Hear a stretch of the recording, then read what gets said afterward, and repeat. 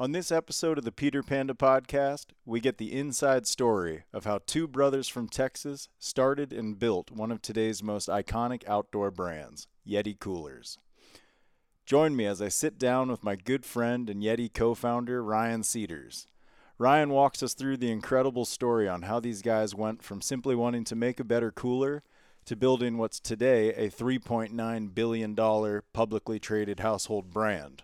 This story has it all.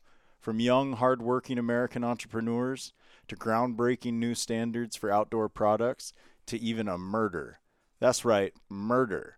Sit back and get ready for a story you will not soon forget. Yeah, they're shipping the 3 right away, and then the silver one they're shipping whenever it's ready, maybe mid-August according to Tim. I wonder how many silver ones that he's made. I don't know if that's part of the 1 in 30-something. Or if it's its own line. Yeah, I don't know. Well, it's like getting custom made, so it's got to be more make sure limited. My phone's off. At least on vibrate. Your phone rings more than any human I know. Really? Yeah, and I do have a lot of respect. You always pick up your phone calls. Yeah, I do usually. Which I respect and enjoy when I'm not with you and I'm the one calling. Mm-hmm. But when I'm with you, it's less enjoyable. Mm-hmm. I understand. Okay. How many miles did we end up hiking today? Like 10.6. You got to share. You should screenshot that Garmin report and share that with me. I'll do it right now. Do you have the one from the other day saved too? I do. Hey, if you don't have proof of it, if you don't have photos in a Garmin report, you didn't do it. Yep. So we hiked. It was over 10 miles, wasn't it? It's 10.6, I think. And does it give you the vertical too? Let's see. 10.54 miles. It'll give you stairs. Is a stair a foot? No, it's like staircase. Okay. Well, how many stairs are in? I don't know. So here's some stuff. 4 hours, 48 minutes, 10.54. Calories burned 1960. Pace 27 minutes per mile, but we stopped up at the top for a while. Elevation gain in feet was about 3,000. And it said more on the deal. I think it's fair to say we both had 35 pounds on our back. Yeah. Climbed 3,000 feet in the Grand Tetons today. And when we took off from the house this morning, it was 45 degrees. And when we got back to the truck after the hike, what was it, 85? Yes, it's got hot quick. 85 degrees. I felt bad for all the people I saw going up the trail at the end. Yeah. Because half of them look like they don't know what they're getting into. Mm-hmm. And a smaller fraction of them look like they're dying, and they ask you, how close are we? Does it get better? Send help. Yeah. And it was nice. I felt good the whole way, and my boots felt great. And tell me about your boots. Well, I have the Chenez Granite Pro, this is my second pair. And I retired my first pair, and this is brand new pair basically. I'm just breaking them in right now. And what, that's an 8-inch leather mountain boot? 8 we inch need tall? to look. I can't remember if it's 8 or 9. I haven't looked at that in a while, but it's their stiffest, kind of mountain boot they make, mm-hmm. and it's uninsulated, which I perfect for hot summer hiking and August sheep hunts. Yep. Which both of us get to go on this year. I'm excited about that for both of us. So, sitting here with my good friend Ryan Seiders, and we are in beautiful Jackson Hole, Wyoming. It's back to the beautiful part of the day when it's not scorching hot and the wind's blowing. Looking out the window, there's a bunch of quaking aspens. It's real beautiful and comfortable. But when it's 85 plus, 90 degrees, and you're surrounded by tourists and stuff, it's hard to see the beautiful parts of Jackson. Yeah, I agree. We're back to the good stuff right now. So we're both getting ready for sheep season, hanging out in Jackson right now, going on some big hikes, organizing gear, getting boots ready, getting packs dialed, and having a good time. You are headed to British Columbia for your second stone sheep hunt. That's correct. Tell me where you're going. So, Folding Mountain, Blair and Rebecca Miller, I went with them in 2018. They had a cancellation that year, and I was able to book it and had a great hunt. Got to hunt with Blair's younger brother, Scott.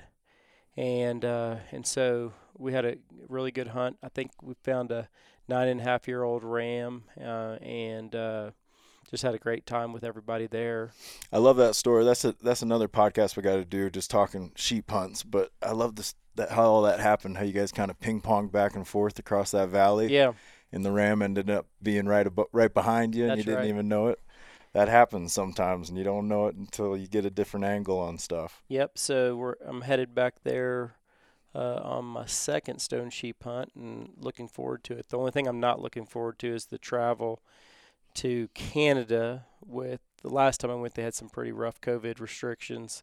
Yeah, I just did my first trip to Canada since COVID in April, and it was different. Yeah, and then the travel time in general to get up there is pretty rough. But anyway, once you get there, it's a lot of fun, and looking forward to seeing some beautiful country. Yeah, and some familiar faces. You got the same guide again, right? Yeah, we got Scott Miller again. You've been on some incredible sheep hunts, and all have been successful. And we were talking about this yesterday, how I hope that you have a successful but a challenging hunt. Yeah, all my sheep hunts have been fairly quick, and I've never been like pushed a full 14 days, and I don't know how obviously I think I can handle it from a physical side. I'm just not mentally. I'm not sure. I've never been weathered in for 3 or 4 days. I've never had anything real tough other than the physical side of it, but I wonder about a 14-day, kind of grind, or how I could handle that mentally, especially if there was some really bad weather that kept us in their tent for several days. That's right, man. You've heard it before. You'll hear it again. You can train physically as much as you want for sheep hunts, and it's obviously a good idea to be in good physical condition and be prepared. But that mental strength is such a real element to it, and particularly when you find yourself in adverse situations and uncomfortable situations and bad weather and doubt of the success of the hunt and when things get drawn out. So I hope your hunt is successful. And we joked this morning that every piece of trash we picked up, your sheep was going to grow 1 more inch. Yeah. So we were being good stewards of the land, picking up all the trash we saw. So I hope you kill a giant sheep, but I hope it's a grind for you. Yeah. Because you got the sheep fever, and now I want you to start testing your abilities to their limits. Well, we'll see. So that's a good segue into how you and I got to know each other. I got a call it was probably 3 years ago. No, it was in 2018 when I drew my first sheep tag in the Toke in Alaska. It's 4 years. At least, I mean, it's Wow, that's longer than I thought it'd been. So you had drawn a Toke tag in Alaska with Lance Kronberger. That's correct. And you got a guy that puts in for your tags all over the place. So it was a bit of a surprise to you, correct? It was. I had seen a book called Great Rams back in probably around 2002 or 2003, and I thought, you know what? At the time I was a big whitetail hunter, and I had friends going to Africa and stuff like that, and I thought, if I ever wanted to do something different than whitetail hunting, right, instead of going over to Africa or doing something crazy, I think that just sheep, after looking through all the old black and white photos in this coffee table book, it's like, that looks like a lot of fun and challenging and all that. So was it a combination of like, wow, that's a really interesting, that looks like an interesting animal in an interesting place, or was it the adventure that you saw behind the photo, or a little bit of all that? I think it was obviously the sheep, the animal, and then just being in that country and being able to stay in North America. Sure. It's the travel's not quite as bad. Sure. And so my thought was, probably about 2015, I had, this guy named David started applying me for all these. I basically called him up on a friend's recommendation, and said, apply me for every western sheep tag there is. Nice. And I don't care about elk, don't care about mule deer. Let's just start applying for all the sheep tags. That's a boss move. Yeah, and so when I drew this toque tag in Alaska for a Dall sheep, I thought, I'm going to, go on the hunt, and if I like it, well, then I'll try to do some Pursue more. it, yeah. And when I drew that, I was quail hunting when David called me and told me I drew the tag, and I weighed 207 pounds. I'm 6 foot tall. Did you really? Yeah, I weighed 207. I've never seen you that big. Well, I just finished up a long deer season, and I usually gained about 10 to 20 pounds of deer season sitting around there snacking and sitting still waiting for a big buck. Yeah, waiting for a whitetail to come out. It's hard to burn calories. It is. And so anyway, I decided that, pretty quickly it kind of scared me into getting in shape, which I needed anyway, which is a great side benefit of this sheep hunting. And so eventually, with about 2 months left before my hunt season starts August 10th in Alaska, and within about 2 months of that, I figured out a system that worked for me for losing some weight.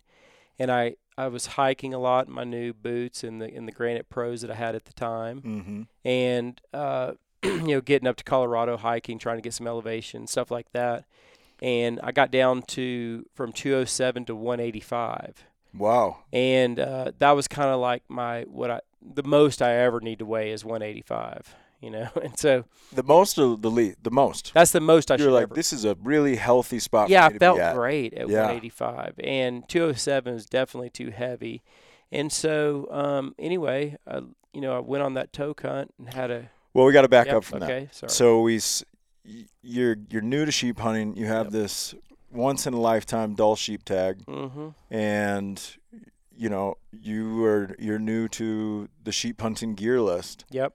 And so you are a very detailed person, and you started ironing out your personal gear list and finding what you needed and talking to the people that you respected and trusted who had done this stuff before, one of whom was our mutual friend, Stephen Ernella. Sure. Which is where I came into the equation. I got a call in 2018 from Steve, and he said, Pete, my friend Ryan is going on his first sheep hunt, and I need you to help him get dialed in his first Stone Glacier pack and make sure he has everything he needs for that backpack for a toque Dall sheep hunt. 10 minutes later, I was on the phone with you. And before I got off the phone with Steve, he mentioned that you were Ryan Seiders, one of the co-founders of YETI. And I was like, for whatever's that worth. And I was like, well, you better not be carrying one of those big heavy coolers up there because that's not going to work so well. Mm-hmm. So you and I got to talking and had never met each other, but quickly became kind of distant gear friends and bounced gear ideas off each other. And since that day, you liked that sheep hunt. You were successful and killed a beautiful Dall sheep. And you've now have been on 6 sheep hunts, going on your 7th. And I think it's just so awesome how passionate and how all in you are with it. Like everything you've done with your life, I think you're a very committed and passionate person, and the sheep hunting was no exception to that. So you've got the best sheep hunting gear, and you love tweaking it and dialing it in from your boots to your backpack. We were even in the backyard yesterday building your first DIY fire kit. We were gobbing up cotton balls and petroleum jelly and lighting them on fire back. You never seen that before, had you? I had not, but it works really good. Weighs next to nothing and could save your damn life. Mm-hmm. So I like to think that I can contribute cool little fun facts like that and gear advice and training advice with you, which is why we team up for things like we're doing right now, getting ready for sheep season together. So we're gonna have to have a couple conversations about sheep hunting. One, we could talk forever about sheep hunting. We usually do. And then you're a very passionate whitetail and quail hunter. Yep. Across Kansas, Oklahoma, and Texas. That's correct.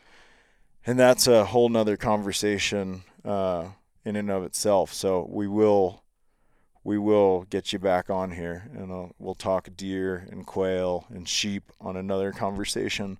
Sure. But today we're going to dive into the really incredible story of you and your life, and how you and your brother Roy started a company that all of us now know today as YETI Coolers. So let's skip the childhood stuff. Okay. And let's dive in. Let's go to Ryan Seiders in college. Okay. Where'd you go to college? Texas A&M, wildlife biology degree. You did? Yep. Wildlife biology. So all along, you loved the outdoors. You were from the beginning. Yeah, I was. And your father was a big part of that. He was, yeah. Kind of grew up in the outdoor industry. He owned a company called Flexcoat that he started in 1977, and so we grew up going to trade shows with him and seeing the fish and tackle industry, stuff like that. And tell me about Flexcoat. So Flexcoat, it's a kind of a small family business, and he sells all the epoxy coatings for fishing rod manufacturing and custom rod builders, and then equipment for building fishing rods. And so I grew up building fishing rods, and anytime I needed extra money, I would middle school, high school, college, I would build fishing rods. So part of getting a wildlife biology degree was when I graduated from college, I knew I wanted to start my own rod company and be like a customer of my dad's. So that was a dream from early on. Yeah. And so, seeing rod companies like G. Loomis, St. Croix, Sage, those were some of the ones I really looked up to. And they were all customers of your father. Yes, and I got to go visit some of those customers and see their factories and at the trade shows see their booths. And I was really exposed to a lot early on with the, kind of owning your own business, seeing my dad and mother work in that business and kind of build my own rods and sell them, just like that kid we just saw selling lemonade out there. We just bought lemonade from a kid on the corner in the neighborhood. And let me just take a quick side note to tell you, if you see a kid selling lemonade, you pull your damn car over and buy a cup of lemonade. You support young entrepreneurs every chance you get. Unless they're like teenagers trying to sell lemonade, then you tell them to go get a real job. Yeah. So tell me one more time, the Flexcoat. What exactly? It's an epoxy coating, okay. A clear, flexible coating. And in the mid '70s, they were using like my dad built custom rods. Okay. And they were using varnishes on rods, and it, everything about the rods were pretty good that you could build at the time, except for the coating that hold the thread that holds on the guide that you wrap onto the guide. The varnishes wouldn't hold up over time. So a clear, flexible epoxy really worked great. And he was the first one to come out with something like that. Pretty innovative. Yeah. And so anyway. Your father owns and operates that company today, doesn't he? Still today. Wow. Yeah, so that's great guy. 40-something years. Yeah, he's always fired up. Great cook and a bit of a comedian. Yeah. I really like your dad. He's pretty funny. All right, so you're influenced by the environment that you were brought up in. You got your feet wet kind of in the outdoor industry. You saw manufacturing as a young man. Yes. And you loved fishing and hunting. That's right. Maybe fishing even more at the time. Yeah, I was always, my dad was a big fisherman, but from an early age, I was a hunter. And so even my fishing today is kind of based around sight casting and hunting, looking for fish. Hunting for fish. Yeah. Yeah. And so I think it was just in my blood from a very early age. And so, kind of my, now as I've gotten older, my main passions are whitetail, quail, redfish, and tarpon. That's right. And sheep. And sheep I don't rate up there with the others because let me tell you why. I have ruffling feathers. Yeah, I know, but I have not dedicated the time that I have on those other four.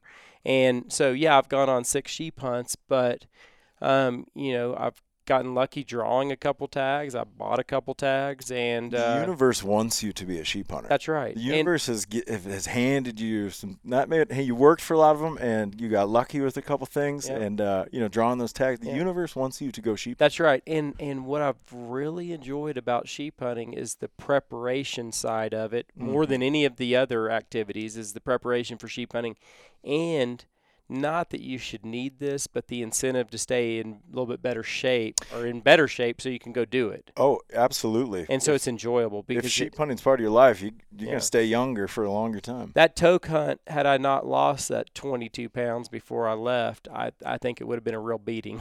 It was a beating. It was a beating, but it was, I enjoyed it, and it was a great feeling of accomplishment to get a doll sheep. Never again. Yeah, you'd be like, that was miserable. Yeah, and so after that hunt and having a good time and kind of outside of my comfort zone, well, I started looking into other sheep species in North America and booked a stone sheep right after that with Blair, where I'm going back to today.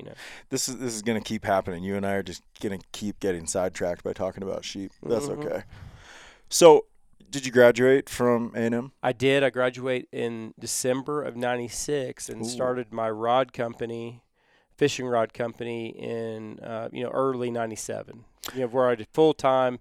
A brand name is called Waterloo Rods. Waterloo Rods. Okay, so you're freshly graduated. You're about 22 years old or something.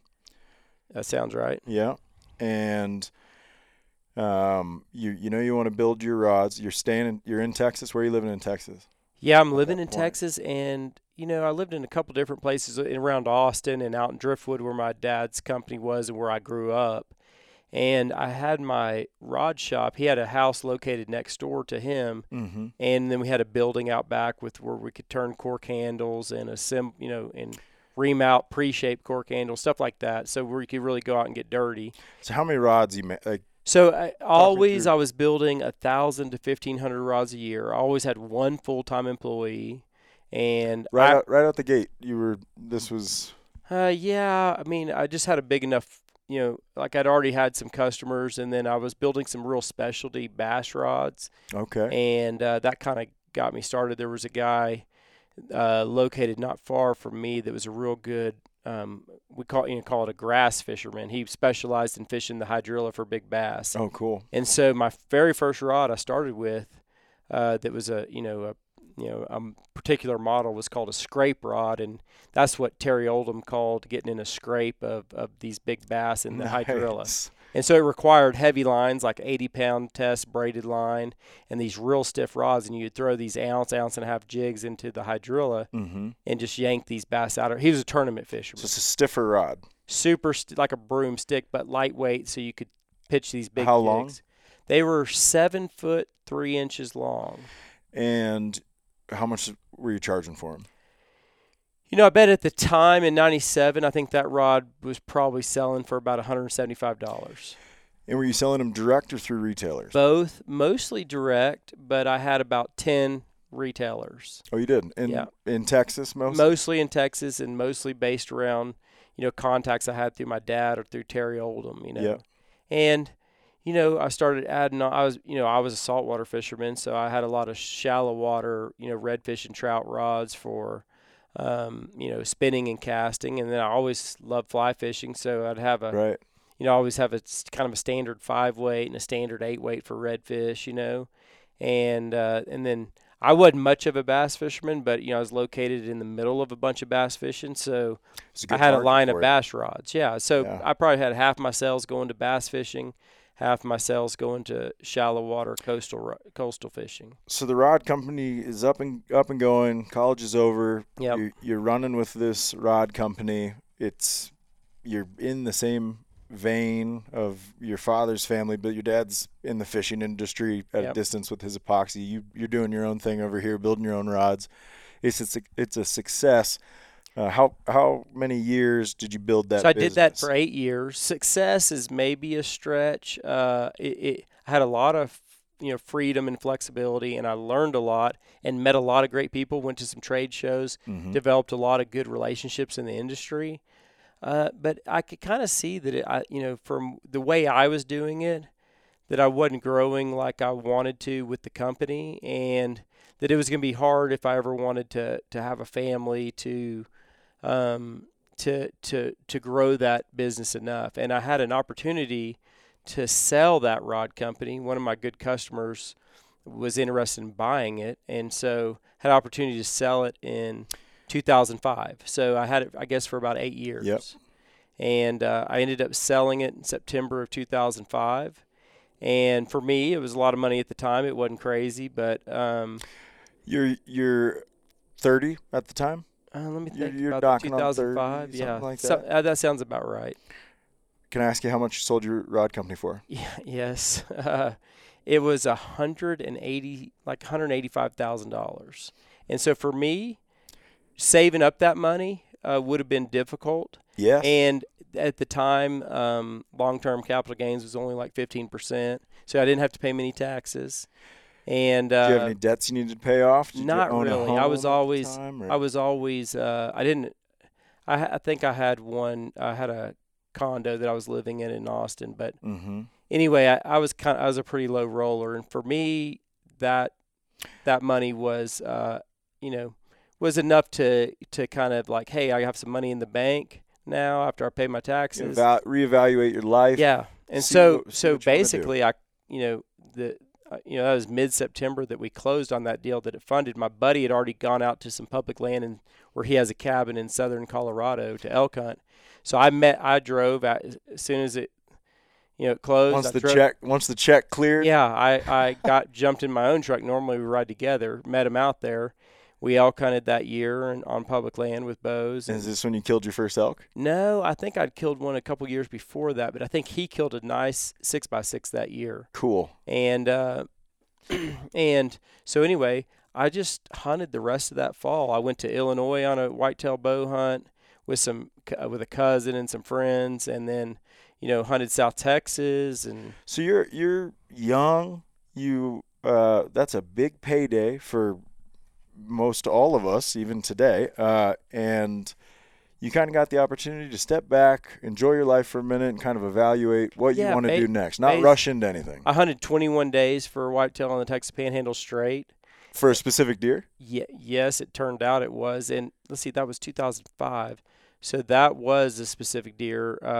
I saw a big, kind of wide, typical 10 with big brow tines, had a kicker off the G2 in back that kind of went back and bent down, and then had a drop, a big long drop off the other side that split. And I saw that deer, and not a lot of drops split. Yeah. That's rare. I saw that deer, and I actually ended up missing the deer the first time I saw it, and just made a dumb calculation on how far he was because I was shooting across the canyon. It looked further than it was. And but just kind of in a panic situation, just shot too high. And then I ended up continuing to hunt that deer, and I would see him about every 3 or 4 days, but never. There's a property boundary nearby. Never where you could kill him. Never where I kill him. I had maybe another opportunity, and I saw him 4 or 5 different times. One time he was coming straight for me, and all of a sudden he went right up this cliff face on the other property. I'm like, there's no reason for the deer to do that. And a pack of about 5 coyotes came out of the bottom. No way. And they had spooked him up that cliff face. But it was cool seeing him silhouetted up there. I would have liked to get that deer. I never did hear if anybody killed him. I mean, he was big enough where I would. He slipped away. He slipped away. And then 2006, I spent quite a bit of time hunting him also, the year we started YETI. And never did see him again. So anyway, some of them get away. All right, so you've built and sold your first company. Yep. You're enjoying life and hunting, and you got 2 brothers who are both super cool guys who I've hunted with here in not here in Texas. I'm not in Texas right now. In Texas, but your brother Roy. Tell me what he was doing at the time. So he got out of school about 4 or 5 years after me from Texas Tech, and he was wanting to do his own thing too. He had obviously seen my dad. You guys are very entrepreneurial guys. Yeah, and so anyway, he started out with selling this shooting bench, this foldable, portable shooting bench. That didn't get anywhere. Then he started rigging out aluminum boats. He was getting these holes built to his specs in Florida, bringing them to Texas, and rigging them out for shallow coastal fishing like we like to do for the trout and redfish in the shallow water of Texas. Okay. And so he started building boats, and we'd always have 2 coolers on the boat, and we'd put 2 igloos on there, and we were just tearing up those coolers almost every trip. breaking off hinges and latches and stuff like that and caving in the lids. And so in 2002, while I was doing Waterloo rods, I had seen a kind of a heavy-duty cooler in Florida that had just started getting imported into the U.S. So I called Roy and said, "Hey, you need to start putting these on your boats," and because they looked heavy-duty. Is he churching up this boat like a package deal? Yeah, well, you could kind of customize it how you want to. He would send the specs of what he wanted for the hull. You were like, I don't care what it looks like. This you needed a more well, hardcore. Everybody cooler. knew we needed a better cooler. Yeah, there was just a glaring void. Yeah, it was. The coolers had been the cost had been engineered, basically the engineering of the coolers had been all about saving money and the value of the cooler, or it was just about who could build the cheapest cooler at the time. Okay. Know? And so there was just nothing. It was a bargain line of manufacturing. It was how can we do this the cheapest way. That's right. And so anyway, when I saw this heavy duty cooler, I said, "Roy, you need to start putting these on your boats." And then kind of a light bulb went off for him, and it's like, well, if I'm looking for cooler, I'm not making much money building boats, and it's a lot of work. I bet other people are looking for. Yeah, and so he quickly became a distributor for that cooler company. Then he quickly took over the U.S. distribution on that company, and he was busy with coolers from probably 2003 to 2006. Selling these coolers. And he's selling nationwide. He was. But he's based in Texas as well. Based in Texas. He had a warehouse, and I could see he's your older brother, right? No, I'm the oldest. You are the oldest. He's my youngest brother. How did I mix that up? Yeah, no big deal. Anyway, so that was a dig on Roy. That's right. Anything, yeah. That's right. I'm glad he's not here. And so, anyway, he basically, I could see he was working hard and kind of a little bit stressed out with the workload.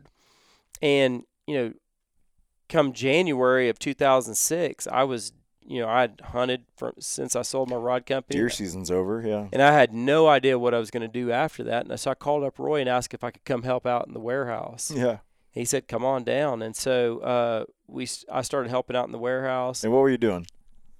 Shipping out coolers, unloading trucks. You're fulfilling orders and unloading trucks. I said, "Hey, will you let me come work with you in the warehouse? Pay me $10 an hour." He said, "Come on down." Yeah. So you're like, "I'm looking for something to do, man." Yeah.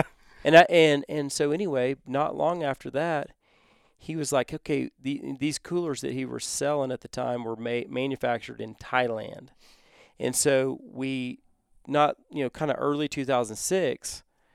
We decided, well, hell, we're going to fly over to Thailand and there was a lot of design issues with this cooler, manufacturing problems. Some frustrations. Oh, yeah, we weren't getting enough of them. That's right. There was, over the last 4 years leading up to that, he kind of had learned what was wrong with those coolers. They were still better than anything we had at the time, but there was a way to improve them. And so we get over to we book a trip, and it kind of helps that he has his big brother with him to So, had either of you been to Asia? No. And so it was an eye-opening experience for us for sure. This is kind of a pivotal moment. Yeah, that is. So you guys are like, man, there is a market here. Mm-hmm. There is an improvement that can be made.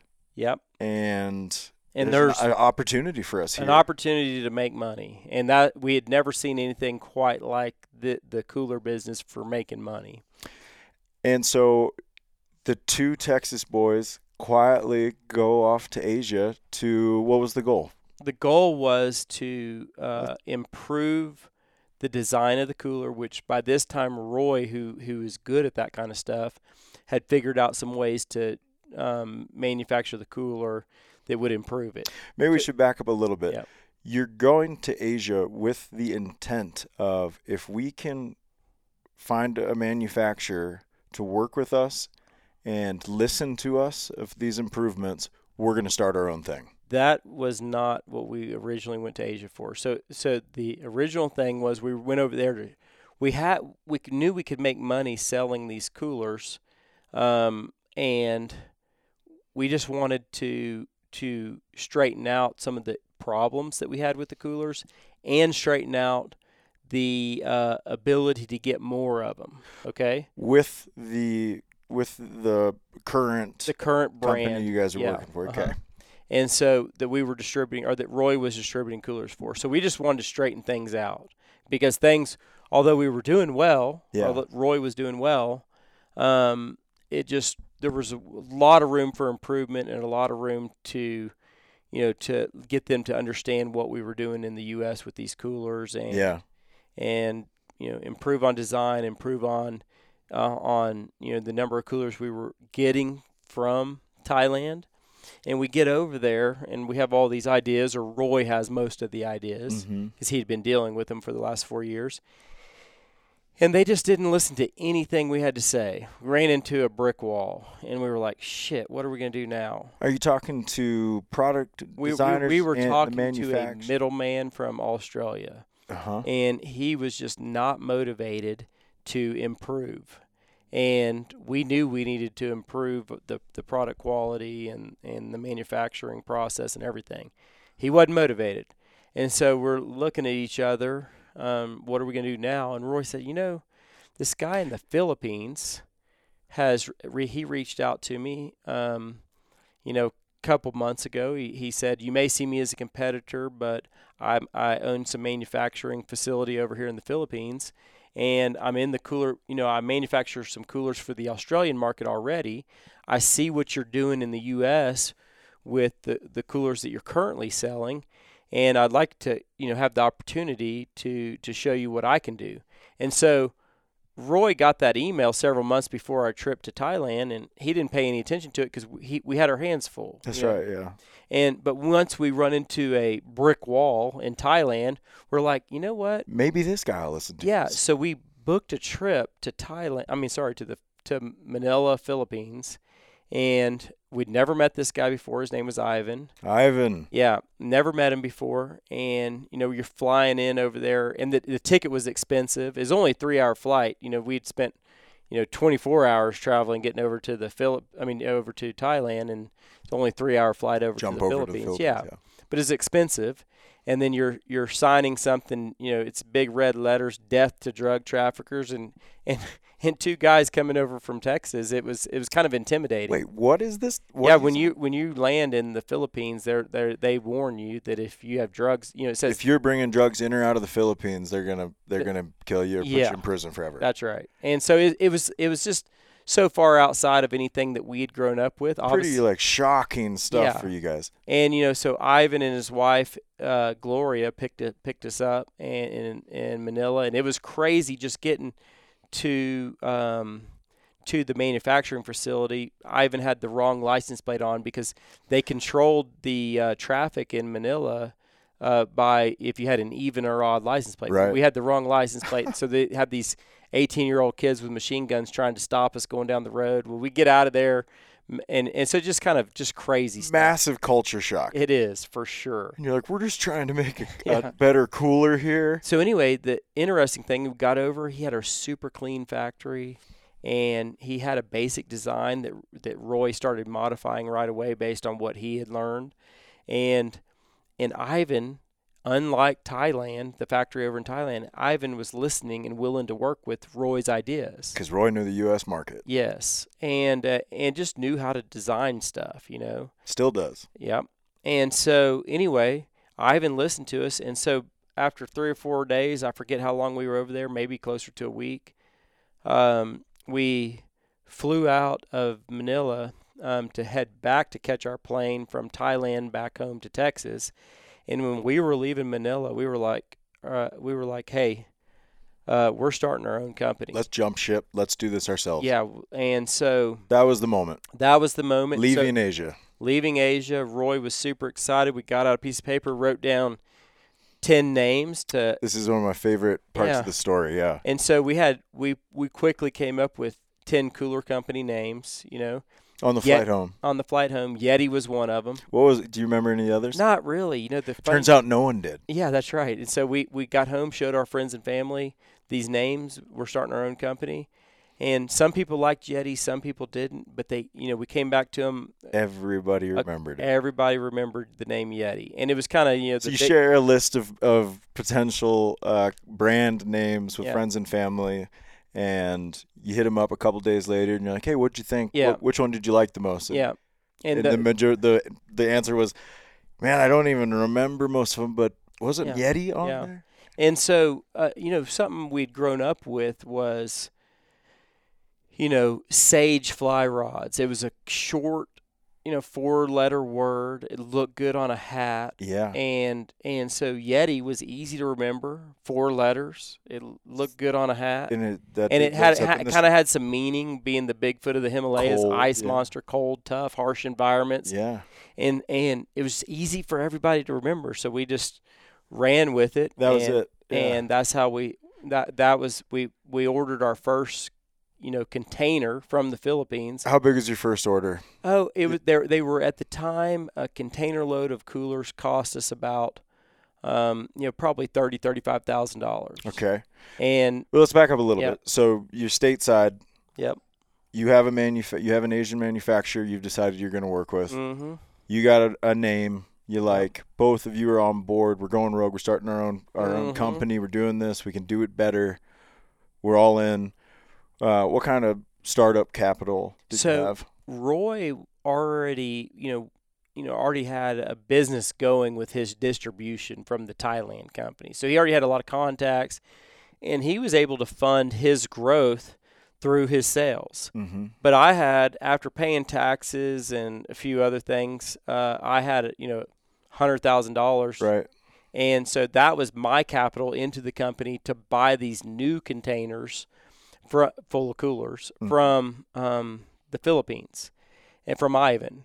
And so that was my contribution to end up owning. You're like, I can fund the first 3 containers. Yeah. And so that ended up getting me 49.5% of Yeti, which was a pretty damn good investment. I'd say that's worked penciled out okay. And then, Roy had a kid or 2 by this time, so he had already started a family. I was single and could hit the road, and I had a lot of these relationships through my rod company of people I'd met. So Roy was back taking care of business at the office and designing and dreaming about. And working with Ivan. Yeah, working with Ivan daily, okay? And I was able to hit the road, load up my dad's van and head to these trade shows or ship coolers. And basically, I would show up at a trade show. If I shipped 25 coolers in, I would just stack them up and make a big backdrop of coolers and put up a Yeti banner. And then at the end of the show, at the end of the show, I would sell all these coolers for cash and walk out of the show. And I didn't have to break down a booth or anything. I would just get out of there and catch my flight home. But you also had a stack of purchase orders. Oh, yeah. So that was the goal of the trade show. Yeah, that was. The goal was to make connections. Some trade shows were different than others, but the shows I liked the best were the buying group shows. Right. And, we would go to these NBS and Sports Inc. shows that these, independently owned sporting goods stores would go to. And it was kind of their way of you offered discounts for these good independently owned stores to buy your product, and it kind of gave them buying power like a Cabela's or a Bass Pro Shop or an Academy, something like that. And so these guys came twice a year to these shows and wrote orders. And so walking out of those shows, I was fired up because all I had to do, I knew if I could convince them to write their first order, yeah, I knew the product would sell. The hard thing was just to convince them to try it. You knew you had a home run product. I did. And the reason I knew that is because anytime we'd got them in a retailer, they'd sold like crazy. There was a void in the market for a better cooler, and these independently owned places, they couldn't sell. All the customers that walked into their shops used coolers, right? But they had no way to make money off them. So all of a sudden, we gave them a way to make money off of coolers. I see. Yeah. You kind of include them in on it and give them a chance to make some money on their cooler sales. Mm-hmm. So giving incentives to your dealers. Are you selling any of them direct? or was it a full retail model from the beginning? No, so we would always sell coolers direct also. Do you have a website in 2007? Is that a thing? I bet we did. I have trouble remembering everything, but surely we did, and I can't even remember e-commerce of 2007. Yeah, I think by that time we had a website, and we didn't have a lot of retailers. We had, but there were places where, YETI had not caught on yet. And so, if someone reached out to us through email or a phone call, we were going to sell them a cooler at retail, right? And direct, you mean? Direct, yeah. And we were going to throw in a YETI hat, and it just really spread like crazy, word of mouth. In that kind of creative marketing initiative of throwing in a free hat and making the brand a lifestyle or a household name. Sure. You think you got a lot of that inspiration from Sage? I think that the inspiration came from just wanting to create a brand that people talked about, and the Sage deal was more about the size of the like the 4 letters on a hat. That's where we got that inspiration from. But simple and memorable. And it wasn't our name. That's another thing. We knew that this. I saw companies that use people's names in the company, and it seemed like a limiting factor. You didn't want, you never wanted to make Seiders coolers. No. Yeah. And so, because if you ever, as you move on or grow up or whatever, everybody wants to talk to, the person's name that's on the brand. It separated you from it. Yes, and that was important to us. All right, let me ask you a couple questions. Okay. So we're still in year 1. You guys are doing this. You successfully manufactured this. You successfully brought your first containers over. Roy's in constant improvement with Ivan. You're manufacturing in the Philippines. You are at these shows raking in orders. What was your first big order? At the time, there was how much it wasn't any one retailer that we were selling to. It wasn't like a Cabela's was like, hey, no, $10 million. We did not sell to those guys early on. You didn't? Okay. No, and that was an important part of our growing was selling to these independent guys. And if you sell to the big guys at first, they control you. Yeah. Okay. And so they can name their terms. They can beat you up. You're like, they can build this with these. Well, it's not that they're changing your design. It's just that you can't ever become dependent or maybe reliant on one customer. And I saw that a lot. Like Academy's a big one in the where we grew up in Texas and around those states there.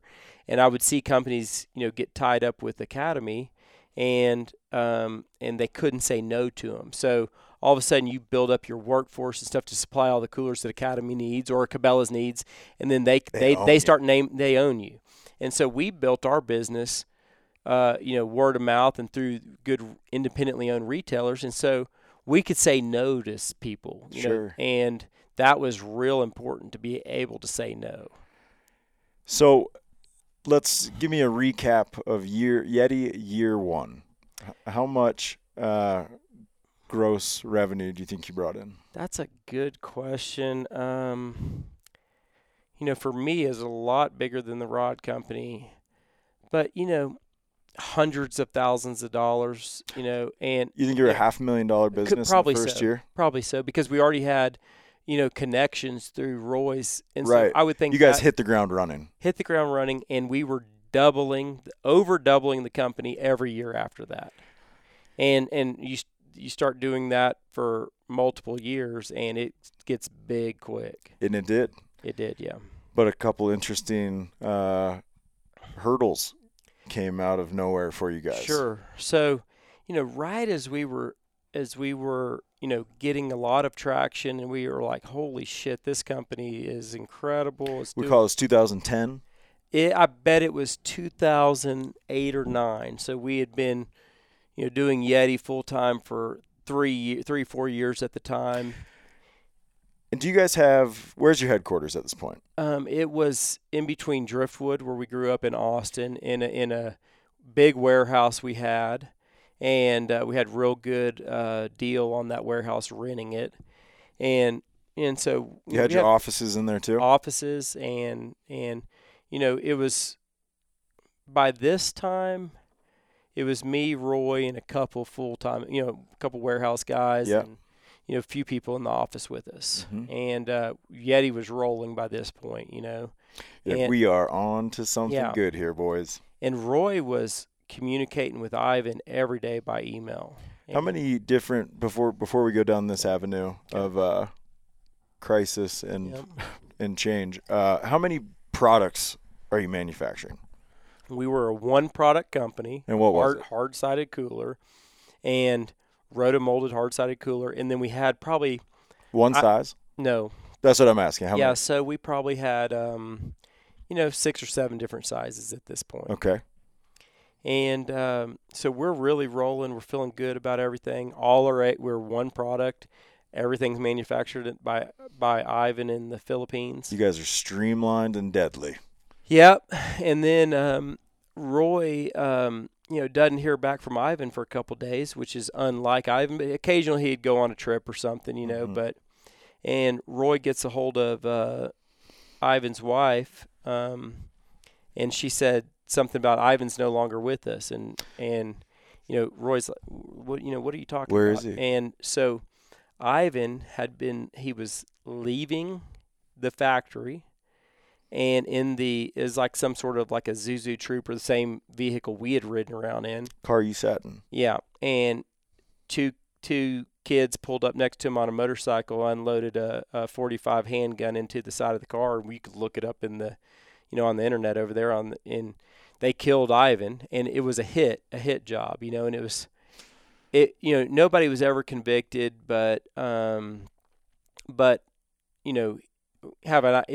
was likely had to do with some competition over in Australia and another manufacturer over there. And anyway, it was a terrible deal because, first of all, Ivan was a big part of our success. Yeah. And Ivan was super important and dedicated to improving product with Roy's designs. Right. And he was probably about 65 years old, just a great guy.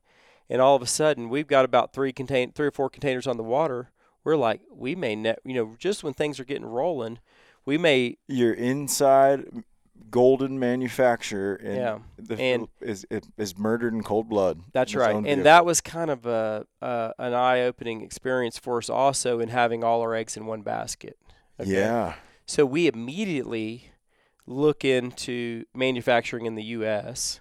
and diversifying our manufacturing. The factory shut down for several months. And Ivan's factory.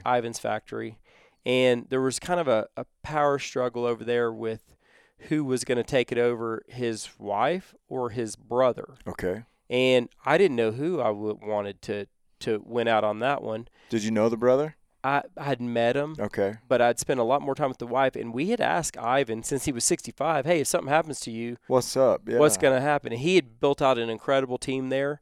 And he always told us that that Gloria, his wife, would be able to take over. And so she ended up through the court system getting the factory back open, and like Ivan would have wanted. You guys have to be terrified. Oh, I mean, obviously this is a terrible situation, but you have to be assuming you are no longer going to be able to manufacture. That's right. And it was. And this is going to be the death of YETI. Yeah, that's right. And one thing we learned out of this, which was kind of crazy, was, hey, the water spigot of coolers is turned off. All of our investment, everything we've worked for is on these coolers that are on the way over. Mm-hmm. We're going to raise the prices because this may be the last coolers we ever sell. This is our last go. Yeah, and we kind of prepared the few people in the office, say, hey, we're raising prices, and we're going to get some phone calls that pissed off retailers. But we might never make another cooler that's again. Right. And so we don't have a choice. We just need to make the most money we can off of this. Right. These last, thousands. Was that factory exclusively working for you guys, or was it? By this time, it was. Okay. So it was a YETI factory owned and operated by Ivan. That's right. Ivan gets murdered through the court system. How long did it take for Gloria to get the factory back open? I think several months. I kind of lost track of time, but I think several months, and it got going again. But anyway, back to my quick story on pricing. Yes. We raised our price, prepared for all the pissed off people calling that we raised our price, and we did not get one phone call, one complaint. And it kind of showed us the power of a brand that people want this stuff. Yeah, and that the pricing was kind of an attribute of the product and it was just unbelievable how we raised our pricing and nobody complained. Said anything. No. And so, and as a matter of fact, sales continued to increase. That has to make you even more distraught, though, with the lack of manufacturing. Yeah. So, but we were working hard. It's even better than we thought it was, and we don't have a manufacturer. That's right. But we were working hard to start a U.S. factory. Okay. Which we did, and in the meantime, the Philippine factory starts back up with Ivan's wife. And so now we're diversified, and now we're stronger than ever. And so Gloria comes. She comes through to the yeah. And I don't know that I would have ever believed it, but she did an incredible job getting the factory going again. And Ivan had a really good team there that was able to get going again. Yeah. It was a sad and tragic deal because Ivan was a good guy, but in the end, it made YETI a lot stronger. And and made us more successful, was there a big lag in production then? There was. Yes. And so, but we got through it, and started shipping containers again from the Philippines. By this time, we're manufacturing in the U.S. also. So now you got two manufacturing. That's right. And is it fair to say that U.S. manufacturing was costing you a lot more? It was. But we needed that, and we needed to diversify. Absolutely, yeah. And the product we were getting out of the Philippines was better than what we were getting out of the U.S. U.S., the labor's more expensive, and but one thing that did do you could have a kind of a lower cost mold in the Philippines, and you could throw labor at it to polish it up and make it look good. Well, you don't have that labor force in the U.S., so you have to have a more expensive mold. And so then we buy these, these super expensive Italian-made molds so we can build in the U.S. without a bunch of labor. Okay. And so then we start, we build in the U.S. with those molds, and then all of a sudden we buy more of those Italian-made molds and ship it over to the Philippines. You're like, see what you boys can do with this. And it was unbelievable. Now you're making like sports cars. That's right. And so anyway, YETI continued to grow like crazy, and then we were getting plenty big by 2000. Let me think about this. 2010. What were some of the biggest growing pains at that point? It was just trying to act quickly on everything and get product out the door and get enough product. That's always when you have a successful company with a product that is selling quickly. That's always seems to be the biggest problem. Is we need more of it. We need more of it now. And the neat thing about YETI was because of the profit built in, we could support our own growth, and we were doubling every year. But we Roy and I were low rollers. We weren't taking any money out of it. All of a sudden, we had created a lot of value inside the company, and Roy and I had no wealth outside the company. We were real low rollers. I was living for $500 a month with a buddy of mine in his house. Oh my God. Roy was living for free in one of my parents' houses. And we had created this valuable company, but we had no money outside of YETI. So it's getting so big in 2010, we start thinking about selling the company. Mm-hmm. And I didn't want to sell it unless you never had to work again, and neither did Roy. And how big is the company at this point? When you start entertaining the idea of like, maybe we should sell this thing, it is so valuable, and it would be nice to cash in. I bet our sales were about $30 million a year. $30 million a year. At that time. Okay. 2010, 11, Yep. So we went through a sales process and ended up, we didn't know if we were going to sell the whole thing or a minority share or majority share. We didn't know, but you're entertaining the idea and the conversations. Yes. And it was a fun time to be involved with YETI. And we ended up selling in 2012, summer 2012, a majority share of the company to a private equity company. And they came in and helped us build out more of our team, and they were really involved. And they were there coming down, once a month at least. And we hit it off with them, and we're still buddies with them to this day. One of the reasons is because YETI continued to do well. 2 questions. Yeah. You said it was a really fun time to be involved with YETI. Yeah. What made it so fun? Was it just that it was just a great size? We had success. Great size, a great team. A lot. Like the first 35 people we hired were all buddies and friends, and stuff like that. Nobody was like when you hire a CFO, they didn't have a CFO background. They had a finance background from getting an MBA degree. Yeah. But everybody we hired was just we knew they were capable. They were athletes. They could do we knew them well enough to know if we put them in this position, they could do it. Yeah. And then it's kind of different when they were athletes. That's a metaphor. Yeah, that's right. Like these were workers. These are hard workers that were smart and capable and could figure it out. And people you could trust. Yeah, that's right. And so when our private equity company came in, we started having to hire specialists. The next day, I didn't care if I got fired. You're like, I'm good. But we reinvested in the company.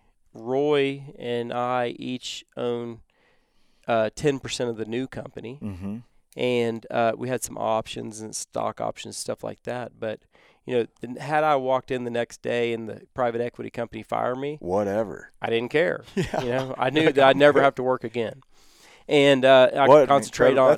That is an accomplishment that very, very few people will achieve. Yeah. That's an incredible moment. It was absolutely crazy.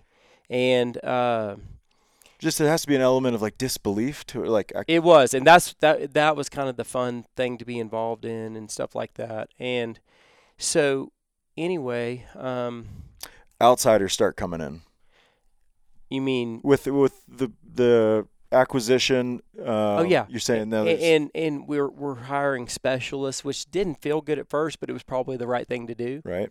And then the company is continuing to do well, 2012, 13, 14. And it's then still just rocket ship. Yes, and we could not build enough coolers to keep up. Are you still manufacturing in the States? And yes. Okay. Yeah, and by this time we might have opened up a third manufacturer. Okay. I don't even know. But I think we had 2 in the U.S. by this time. And Roy, I had received as a gift a vacuum insulated bottle, which had been around forever. I used it, and I was like, this thing's unbelievable. I throw it on Roy's desk and say, hey, check this thing out. A month later, he has a 20-ounce cup and a 30-ounce cup designed. Okay. And off of this idea. And we had the brand, and we had the distribution, and we had the crazy, following. And so we present this at one of the a board meeting that, hey, we want to start building these cups. And it was viewed as like a distraction. We can't build enough coolers. Why are we going to look at these $30 cups? Is this 2 years into? This is 2015, I think. Okay, so you're 3 or 4 years into the partnership. It's been going great. It's going great. Yeah, but they Roy say we want to. Yeah, Roy's like Roy and this other guy are presenting this in the meeting, and we want to make these cups. Yeah, and they're like, "Hey, I mean, how many of these cups you think you can build?" We got a good thing going. Let's not get distracted. We need to continue to build enough hard-sided coolers. And what do you think this can do? What do you think you could sell in a year of this? And so people went around the table. Everybody had to answer. What were some of the guesses? $5 million a year. At the time, we're selling $150 million worth of coolers a year. So this is a one-product company selling $150 million. And so best case scenario, these people think this is going to be just a distraction. Yeah. And so one of the guys said, I think you sell $5 million. I think you sell $10 million a year. They get around to Roy and DJ, and Roy and DJ stuck their neck out and said, I think we can sell $29 million of cups next year. And they said, well, if you think you can do that, let's give it a try. We ended up selling $150 million worth of cups in the first year. This is the birth of what product? Of the YETI Rambler. and so we doubled the size of the company overnight with cups. And that is unbelievable. It was crazy. In its first year, the YETI Rambler was equal to your cooler sales. That's right. Wow. And so after that, pretty much anything Roy wanted to bring up product idea. They didn't question this guy. They didn't question, yeah. And also about this time, I decided, hey, this reinvestment in YETI that we had is starting to get valuable. Your 10%? Yeah. And I'm like, hey, what I used to not care about, all of a sudden I care about it now. Yeah, you thought the big win was that acquisition in 2010. Yeah. And so all of a sudden I care about my reinvestment, and I start seeing, this could be big. This could be even way bigger than what we sold my majority shares for back 2010. And so anyway, we eventually, we looked at going public probably, in 2016. We ended up going public in 2018, I believe. And I remember the day. Yeah. And so it was fun. We went up to New York, got to ring the bell at the New York Stock Exchange, and they really. Tell me a little bit about going public. That was private equity companies are looking for a way to exit after 5 to 7 years, whenever the right time is. They want to cash in. Yeah, they have to. They're obligated to cash in to their LPs, to their investors. That's right. And so, but the difference is none of these middle market companies they typically don't go public. And so but YETI had just continued to grow like crazy, and so that was an option. And it was another fun time to be around YETI, although I wasn't nearly as involved by this time. I always kind of felt like YETI outgrew me after 2012. I was still an employee, still involved. But what were some of your job titles?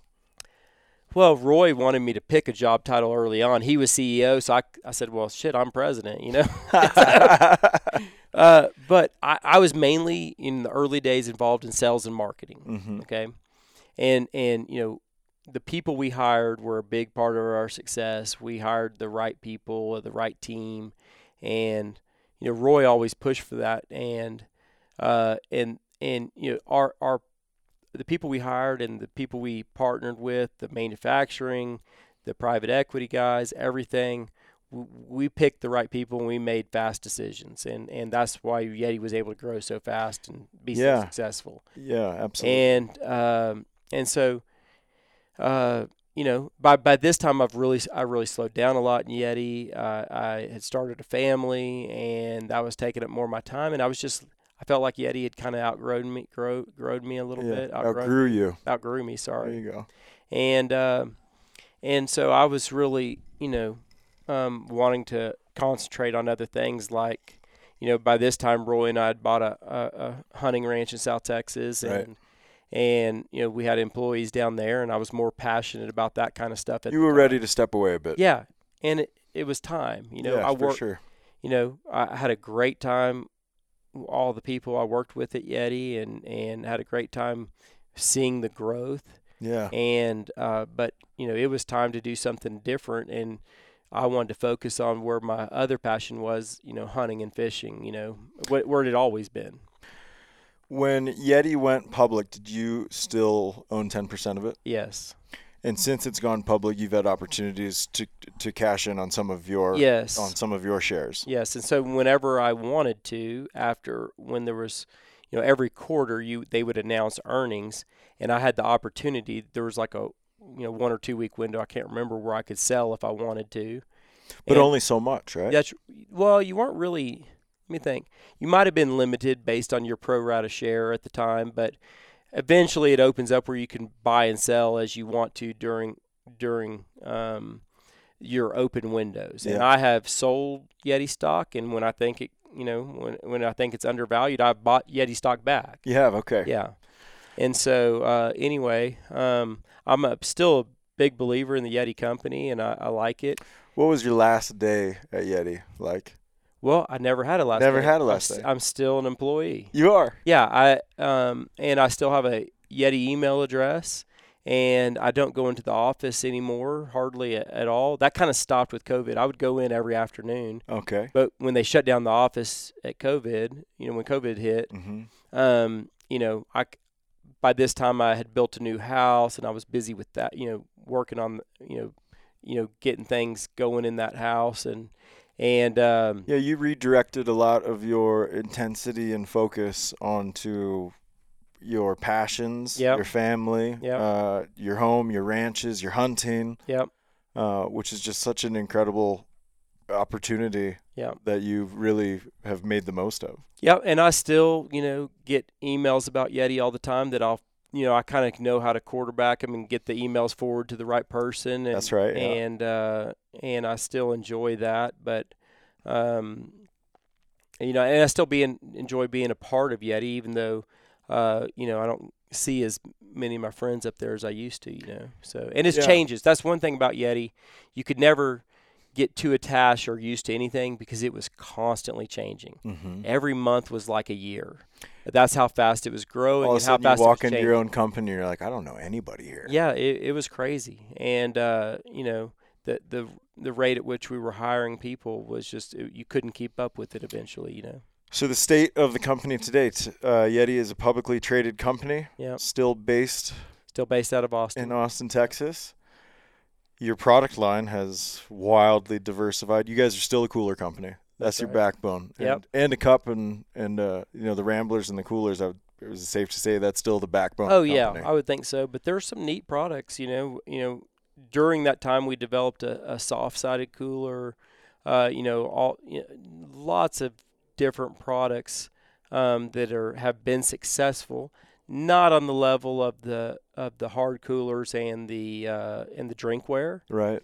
But some really successful product lines that are useful that I use all the time, So yeah, it's an unbelievable story of two brothers following their gut and seeing an opportunity and capitalizing on it and making a couple very pivotal and correct decisions at the right time, I think. That's right. And so there's definitely some luck in it, but we put ourselves in the right position. We started a company and we had no idea how big the market was for these coolers, but it outgrew hunting and fishing and spilled over into all different kinds of end markets. It's a household brand. Yeah. It was a crazy thing to be involved in, and growing up in the fishing tackle industry and to look back and see what we created with Yeti, just wanting to be in the fishing tackle industry, fishing or hunting, just would blow anybody. And seeing a soccer mom with a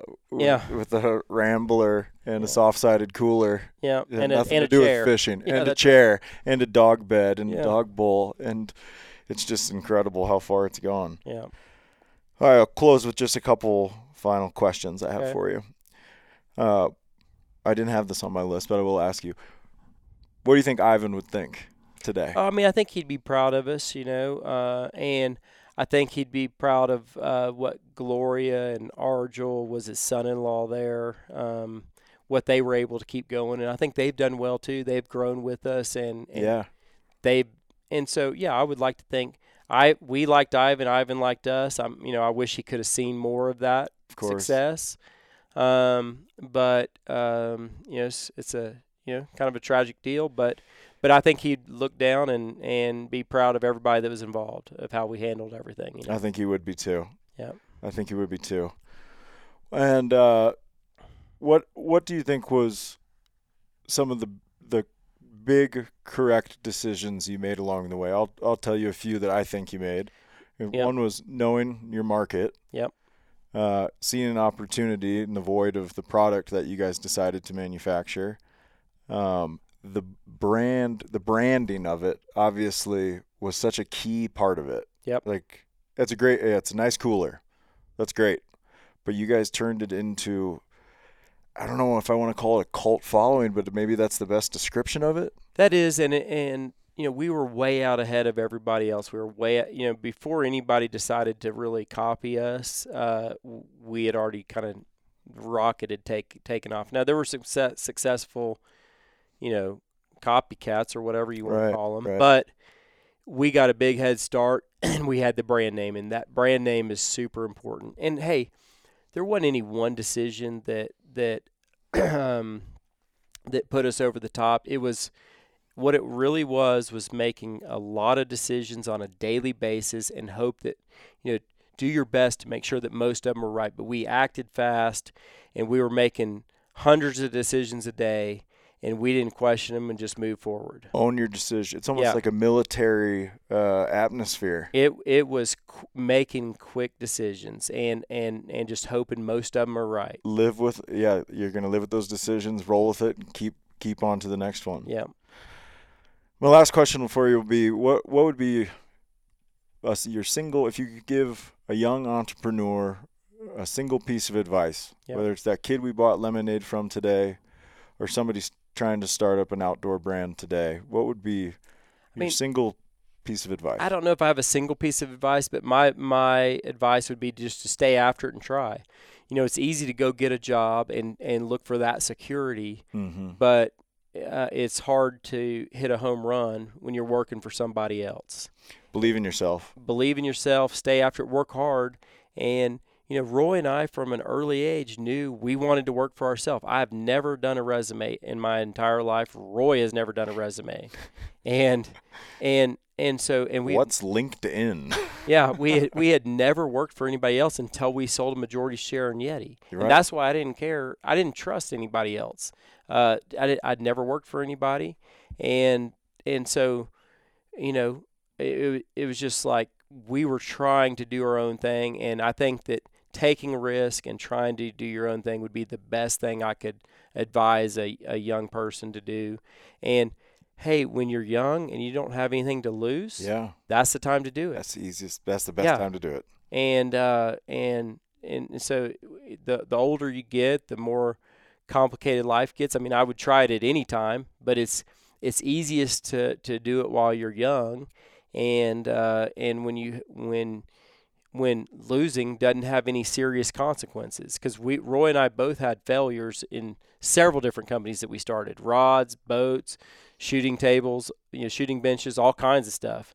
You got the most to gain when you got nothing to lose. That's right. Yeah. And so and we worked hard, and I have to give a lot of credit to Roy and his vision that he had the entire time, and then you look back past that and give a lot of credit to my dad for exposing us to the small family run business that he had.